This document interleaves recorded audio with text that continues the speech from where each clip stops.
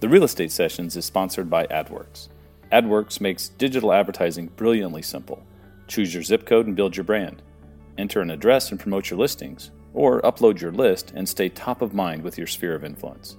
And if you go to adworks.com/Bill Risser, you'll do more than just build brand awareness or nurture your network. Right now, you get to save 15% off your purchase, and I get to send 10% to the Colon Cancer Alliance, an organization that means a great deal to me. That's adworks.com/Bill Risser. Business-wise, for me, Facebook has been instrumental, especially over the last couple of years, because I'm able to target certain areas of town, and I can put out videos, and I can make sure that it gets to the right people, the right demographic for, relatively cheap compared to everything else I've done. Welcome to the Real Estate Sessions, where industry leaders share their stories and offer tips and advice to real estate professionals. Now your host, Bill Risser of Fidelity National Title in Tampa, Florida. Hi, welcome to episode 88 of the Real Estate Sessions podcast, Piano Keys. Yeah, that's what I'm going to call it. And I'm going to head back to Arizona for this episode. Eric Gibbs reached out to me and let me know about a guy in Tucson that's doing some great things in the real estate space. But you know what he's doing? He's also doing some other things with the community that we're going to talk about at length. So I can't wait to talk to him. His name is Chris Cobb. He's with Cobb Realty in Tucson, Arizona. Chris, welcome to the podcast. Yes, sir. Yes, sir. Thanks for having me. How you doing, Bill? I'm doing great. Tell me, what's the weather like in Tucson today as we record this?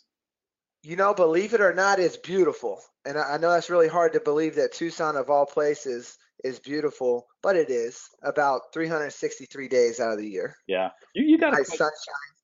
You guys got quite a bit of rain this winter, though, right? We did, but that's not typical for the area. Yeah. But right now the only thing that really is getting us down here is the allergies. Everybody in Tucson is struggling with the weather change because it was cold last week, and cold for us is about 50 degrees. That's about all we can take. We're pretty spoiled down here. And then this week it bumped up to the high 60s again, which is right where I want to be. Yeah. So it's beautiful. Excellent. Yeah, and the allergies are just what they are. We all have to figure out a way to get through that. So it is. Are you a native Arizonan? Is that where you were born and raised? I am not a native. I actually I grew up all over the place, kind of a gumbo pot of different places. I was a military brat, so I moved every 3 or 4 years growing up, and then we chose to come back to Tucson. This is where my mom is from and her family, so we used to visit, every few years or so when we came stateside growing up, and this was a place that we all chose to come down and kind of put in roots, and and really what happened is growing up, like I said, I moved every 3-4 years. I was born in California, then we moved to England, then we moved to Texas, then we moved to South Carolina, then we moved to Oklahoma, where I went to high school, and my dad moved to Missouri, and then I joined the Air Force and kept moving. And his last base was here in Tucson. And after all that moving, my mom, she said, "We're calling it quits. This is where we're staying. Call the kids and let's make our home here." And that's how I ended up here.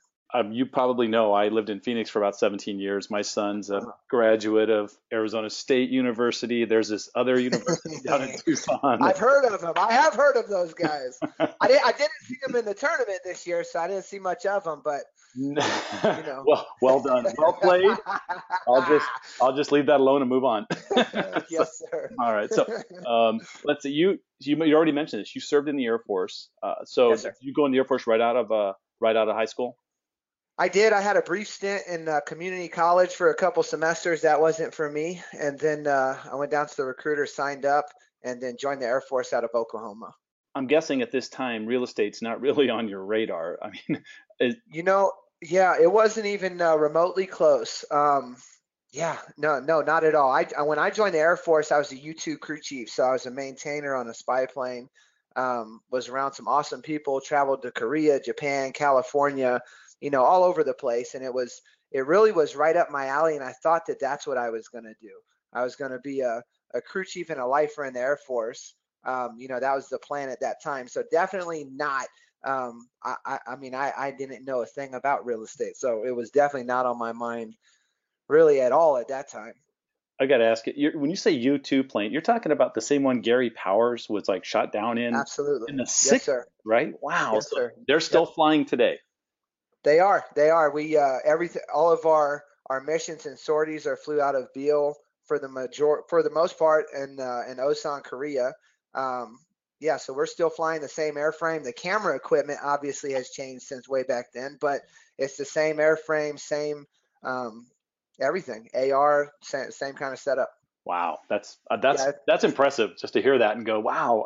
I know there's some history there too, so that's great. yeah. It was a really cool plane to work on. I really enjoyed it. Yeah, you get out of the Air Force, and did you have a brokerage you went to first, or did you start right away with Cobb Realty, which has your name attached to it? So I'm just going to guess that you're somehow your family's involved here. Let's hear how that. Yeah, it is. So basically, I was in Beale. I was stationed at Beale Air Force Base. I had just got back from my 1 year tour in Korea. I did a few months on a specialized tour in Japan also during that one year tour, and then I ended up back at Beale. My dad decided that he was going to retire out of Davis Mountain here in Tucson, and he called me and basically talked me into getting out of the Air Force, coming down and getting into real estate with him. And really the way that came about was that he was purchasing his home here, and it was going to be his forever home, the home that he was going to be in, after retirement and through retirement. And he the experience wasn't what he thought it should be, and he thought that he could take care of definitely the airmen and the people of Tucson better than the process that he went through to get the house. And that's where the light bulb moment, where he got into it, and he thought that there was nobody else in the world really that was like him and could really team up and do it right other than me at that time. And so he called me, pitched me, and family's everything. So the next day I dropped my paperwork, got out, was out of the Air Force in a month, and in Tucson selling houses. And he also one other guy, he's like an uncle to me. His name's Ray. He's my designated broker right now. He convinced him to get out of the Air Force also. He did 20 plus years. They're best friends forever. He was there when my little brother was born in England 26 years ago, was in Desert Storm with Dad. So I've known him my entire life, and talked to him, convinced him to get out. And that was the team. It was me, him, Dad, my mom.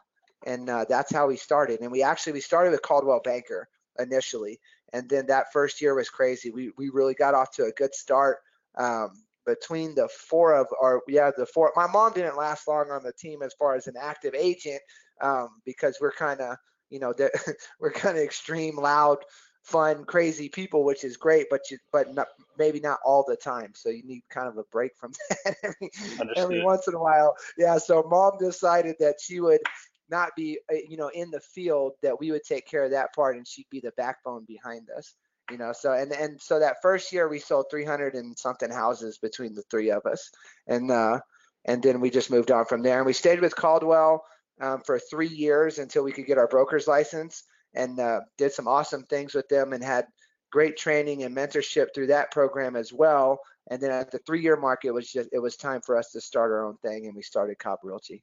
Yeah, you're not the first agent I've had on the podcast that talks highly of Coldwell Banker and the process to get you to where you are today. That's pretty cool. It speaks volumes about them as a brokerage, right? Yeah, they've definitely got some good people over there. I mean, we're still, we're in the same field. We're all still in Tucson, so we run across them on other ends of the contracts, and we've still kept in touch with a lot of them as well. Yeah, it was a great program. It was a good place to start with for sure. We made the right decision. Yeah, so it's all ex-Air Force putting this team together.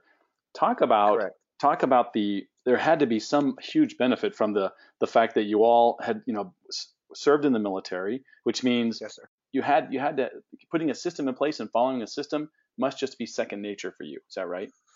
Yeah, I think there's a lot of training that you get in the Air Force, and really all the different branches of the military that can directly correlate to being successful as a civilian.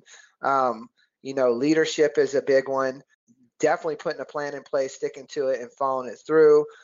Plus, the people like my dad and Ray, that's my broker, they were in for 20 plus years. Dad was a command chief, so he was in charge of an entire enlisted morale of a whole base. There's only one command chief on a base, and that was him. And then Ray was a first sergeant, and he was in charge of the morale of an entire squadron of people. So they really had like heavy loads, and they did some really cool stuff while they were in the military. And when they got out, what would typically stress a normal agent out, or somebody just getting their feet wet into something like this as their first career, or one of their first ones, it's nothing to them. I mean, these guys were dealing with all kinds of stuff, PTSD, domestic abuse. I mean, just everything, the suicides, all that comes with the morale of an entire squadron, and they dealt with that. So dealing with somebody on, how to negotiate repairs on a house is not gonna make them sweat. Yeah, You know? a little bit And of then, perspective, right? absolutely, and having them around you, because I mean that's who I see every day. That's who I talk to. So it's really easy to be successful when you're following the lead of people like that, because they've already been successful before they did this. They were a leader of men and did some great things in the military. So to come in to this and be able to follow their lead and just follow the breadcrumbs, it's pretty hard to fail. The team has gotten much bigger since the four of you started it. What's the number at Yes. now? Yeah. Well, now we, there's a lot of different spokes in real estate. So we also have a home warranty company that we started, and the guy that's running that is a family friend from forever, Kurt Larson. He was also a first sergeant in the Air Force, so that's right up his alley. We've got property management, where we're right around 400 rentals that we manage as well. So we got 3 property managers over there, 400 rentals, and then on the real estate side, we've got, I want to say 16, 17 agents, and I've got 5 directly under me that I've been mentoring and shadowing and getting them on the right track as well. So Wow. we've grown pretty quick. Yeah, this all started what year? We got out of the Air Force in May-ish of 2005.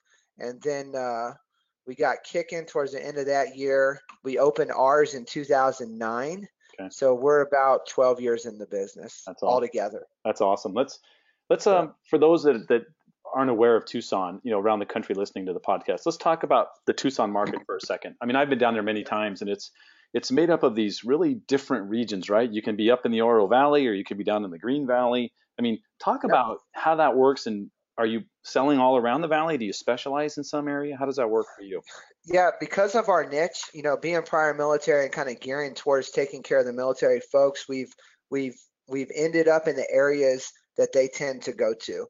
And so that would be southeast and east, but we're selling houses all over the town. Like you said, Oro Valley, Continental Ranch, Marana, Sahuarita, Nogales, Tucson, Vail, all over. And these are all areas that are surrounded outside of Tucson.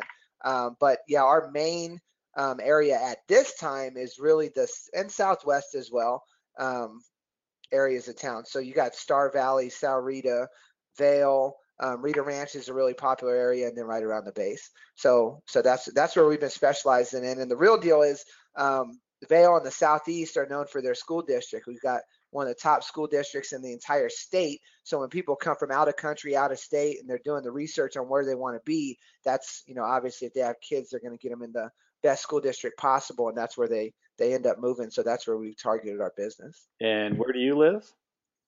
I live in Vail. Of course. I love it in Perfect. Vail. Yeah. I absolutely love it out there. We moved to Vail. I've got twins, and when they turned 5, I moved to Vail for the school district, as well as being close to my dad. I can see my dad from my backyard, and we got my brother a house. I got him across the street on the other side, so we can keep our family close and tight. And I always got babysitters close. close Well, yeah, but the town Vail is unbelievable. It's a great town. It's growing. It's got everything you need as far as restaurants. I-10 is really close. The school district, like I said, is amazing. But I like that small town feel, and I like going into the gas station and the restaurants and the Walgreens and everything around us and knowing everybody. And it's just a great place to be and raise a family. How long a drive from Vail into, say, downtown Tucson? If you take the highway, the Vail exit is 279. You're getting downtown at about 258. And that's the speed limit out here is 75. So you're looking at about 20-minute drive. Excellent. And it depends on where you're going, but that's the norm. Cool. Well, let's talk about you and what you're doing. You've got first of all, I got a chance to check you out a little bit and follow you on Facebook and see some of the good stuff you're doing. You have a lot of fun there. And you've really I did. started, yeah, you've started embracing Facebook Live quite a bit. Uh-huh. And I really want to ask you this question. You seem to, I think this is huge. You're not just on there just touting real estate. You're sharing your life. You're kind of, your kids are there. I saw the one where you got them to be quiet. It was awesome, by the way, hide and seek for 20 minutes. So Uh-huh. talk to me about your vision with Facebook, how you're using it. Yeah, really all the social networking platforms, but with Facebook specifically, the videos are key. And the biggest advice that I can give to agents that are looking to do that is you got to stand out. And you've got to be relatable, and people have got to want to watch your videos. The biggest problem that I see with people that are trying to get into that market and use Facebook to build their business is they do kind of the same stuff as everybody else, and they do the same kind of videos all the time. So people get burnt out, they stop watching. And I've got two pages set up. I've got a business page and also the personal page that you're talking about. And the personal page, I use a lot of family videos, and I use it also to keep in touch with everybody I know all over the world, just like a lot of people do with Facebook.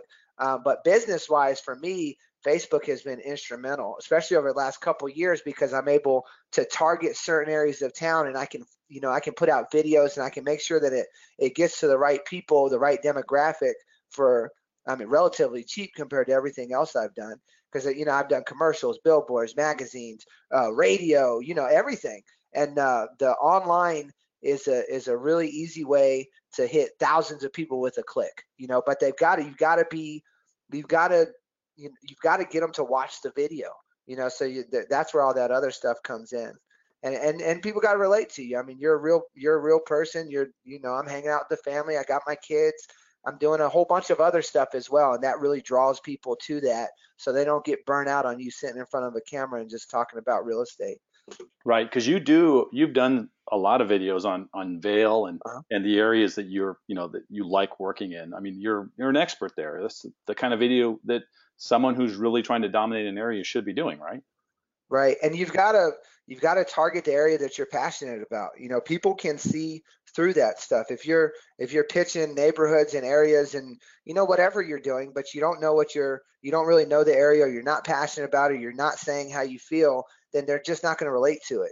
So like you said, like with my Vail campaign with that, specifically with Facebook, I just wanted to let the people know in Vail what I thought about the area and the town and how great it is, and how it's easy to sell something that you believe in. And people can really relate to that and buy into it, and they'll have your back, and the community will support you in your business as long as you support them as well. Right. And I'm not trying to make you give away any numbers or secrets, but my guess is you've seen results from focusing that kind of energy back on the community. Absolutely. And just the video. I mean, so for example, I did a video a few weeks ago, and I was coming back from a listing appointment, and it was like my 6th listing appointment for the day or something crazy. It was just an awesome day. And all the listings that I got in the week before, I had sold in an average of 3 days on market. So I pulled over the side of the road. I did a video with my phone, and it was basically me just excited, yelling at the phone saying I needed more houses because I sold them all so quick. And I pumped that out to the specific area where I was selling the houses to, and I got like 20,000 views within a couple days. So it's hard if that many people are seeing that video that you can't translate into some form of business. So I mean, the Facebook thing has been awesome for me, and I'm sure it'll continue to do that as well. And it's definitely different strokes for different folks. I'm just going to go a wild guess here that like your dad's not so hot on Facebook. You know what? He could be, actually. Yeah. He could be. To be honest with you, he could be. I mean, he was the guy that was the face of the company forever. And I mean, I remember him doing commercials and stuff. And if he did the kind of commercials that he did, when we were running them on Fox and all that stuff, if he did that on Facebook, he'd be a hit. I mean, he's just such a character. I know he would be. The same as me. That's great. Let me switch gears a little bit, because I mentioned earlier that Eric Gibbs, a mutual friend of ours, yes, sir, reached out to me about you. And with your military background, this just makes perfect sense why you're so involved with the Fisher House. Can you tell our listeners, what this organization is all about? Yeah, absolutely. So the Fisher House is a program that is a place where families can stay if their spouses are veterans and they're getting a surgery done at the VA. So if somebody is a veteran, they're getting a surgery done, their family can stay there for free and they're able to be next to them while they get through that surgery or whatever they're going through. And unfortunately, here in our area, the demographic is a lot older and there's a lot of people that end up in hospice care. It could be cancer, it could be age, it could be whatever, but a good amount of the people that are getting our surgeries done here end up not making it. So they get checked into the hospice. They got a couple months to live, and because of the Fisher House, their family can stay there and be next to them in their last days. So it's a really, really important program. Ever since I walked into it the first time, I knew that it was something that I wanted to be a part of. So I have been. There are many Fisher houses around the country, right? Do you know roughly how many there are? I don't I don't know the number, but there is a lot of them. And the real deal is this. So there's a bunch of Fisher houses, right? And we just opened one here last year in March. I was a military brat. I was in the military. My whole circle of friends is probably military. The good majority of them for sure are. Definitely my close friends. And I never knew about the Fisher House. So on top of them just providing that service, the problem that we're having or they're having, one of them is that the military members, when they need to use it, they don't know about it. So for an example, so they were doing a documentary on me for the climb and what I'm doing to support the Fisher House, and the director says, "Man, this is going to really trip you out, but I actually use the Fisher House. I had to fly to Germany. I'm prior military. In the 70s, I had to go to Germany for a surgery. Nobody knew about the Fisher House, so my squadron was trying to get money together to get my family over there with me. And while they were over there, we figured out about the Fisher House, and they were able to stay there for free. So that's an example of where somebody that needed it didn't know about it. So a lot of my job with the Fisher House, what I'm trying to do is gain awareness, so when people get in that position, they know that that's there for them. Yeah, and it's not only it's awareness everywhere. Me as a civilian, I should know about it, right? If I want to support it, and as well as Absolutely. obviously the military. That's what it goes without saying. Let's talk about what you're doing to raise funds. It's Okay. it's kind of scary. I don't know if I don't know if you have background in this kind of stuff. Maybe you do, but tell us about Uh, Denali, and what you're going to be doing.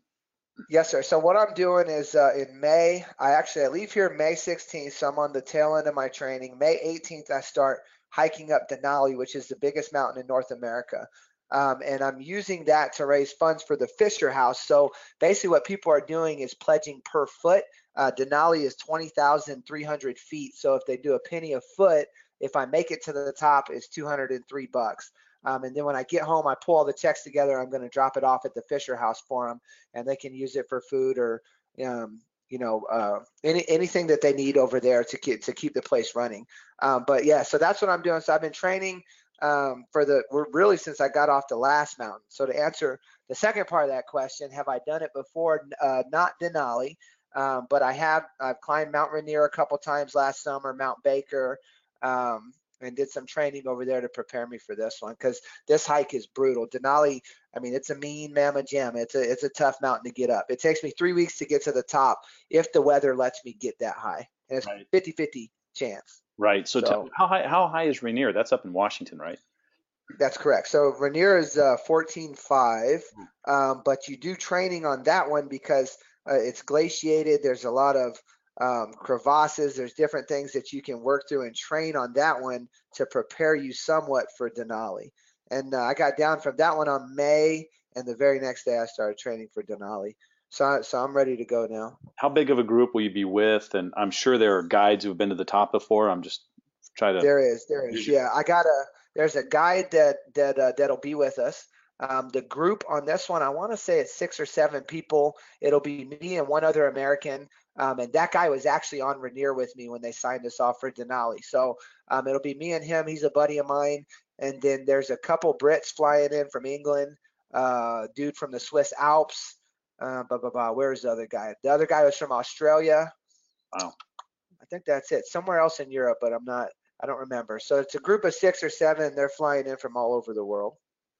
So how can people listening to the podcast support you? Is there a website or something you can send them to where they can sign up? There is a website. It's www.housesfortroops.com/FisherHouse. That's www.housesfortroops.com/FisherHouse. And you can go there and fill out the tab and tell me how much you want to pledge per foot. Like I said, most people are doing a penny a foot, but we've got other businesses and stuff supporting it as well that are doing as much as a quarter a foot, 50 cents a foot. So it's starting to add up pretty quick and gain steam, and then every dollar is going to the Fisher House when I get home. So, Chris, just be careful. I guess that goes without saying. Yeah. Well, I've done everything awesome. I can here. Yeah, I've done everything that I possibly can here to prepare for it. So I'm ready. I'm on the last month now, and the big thing for me and really everybody in that group is trying not to push yourself even harder, trying to tweak everything in the last month. What tends to happen with a lot of people is they get injured within 3 weeks of the climb because they're trying to push it so hard to just get some last minute help with your physical stuff going on, and they tweak something. So, but yeah, I'm ready. I've been ready for the last 4 months. It almost sounds like a marathon where, those schedules when people are running marathons, they run really short distances the last couple of weeks because you got to get your body ready for what's coming. So. Yeah, I mean, I'm still packing it in. Don't get me wrong. I get up at 0500 and I go to the bleachers, the high school next to me with an 80-pound pack up down for an hour in and out the wash with one of my kids every morning. And then to warm up in the afternoon, I do a 7-mile jog, and then I lift weights for an hour and do pack work. So even even taking it easy is I'm still in heavy training. I'm just trying not to push it too hard to tweak anything. That's great. Well, Chris, I've had you here the half hour I asked of you for the podcast, but I want to wrap up with the same question I've asked every guest on the show, and that is, what one piece of advice would you give a new agent just getting started in the business? One piece of advice I would have: make sure that everybody knows that you are a real estate agent. Grind it out, put in the work. Don't get frustrated within the first couple months. There's light at the end of the tunnel, and keep your integrity about you. Do what's right, push, work, and it'll work out. Chris, if somebody wants to reach out to you directly, maybe they've got questions based on some things they've heard here in the show, what's the best way for them to reach you? They can contact me directly on my cell, 520-403-5726, or you can go via email, chris.cobb@thecobbteam.net. Cobb's with 2 B's. Chris, thank you so much for sharing your story here, and really best of luck on your hike. I'm sure you're going to get some more donations out of this episode. I really think it's a wonderful thing you're doing, and I'll make sure I'm talking more about the Fisher House myself just by talking to you today. So best of luck. Awesome. I really appreciate you having me, Bill. Thank you.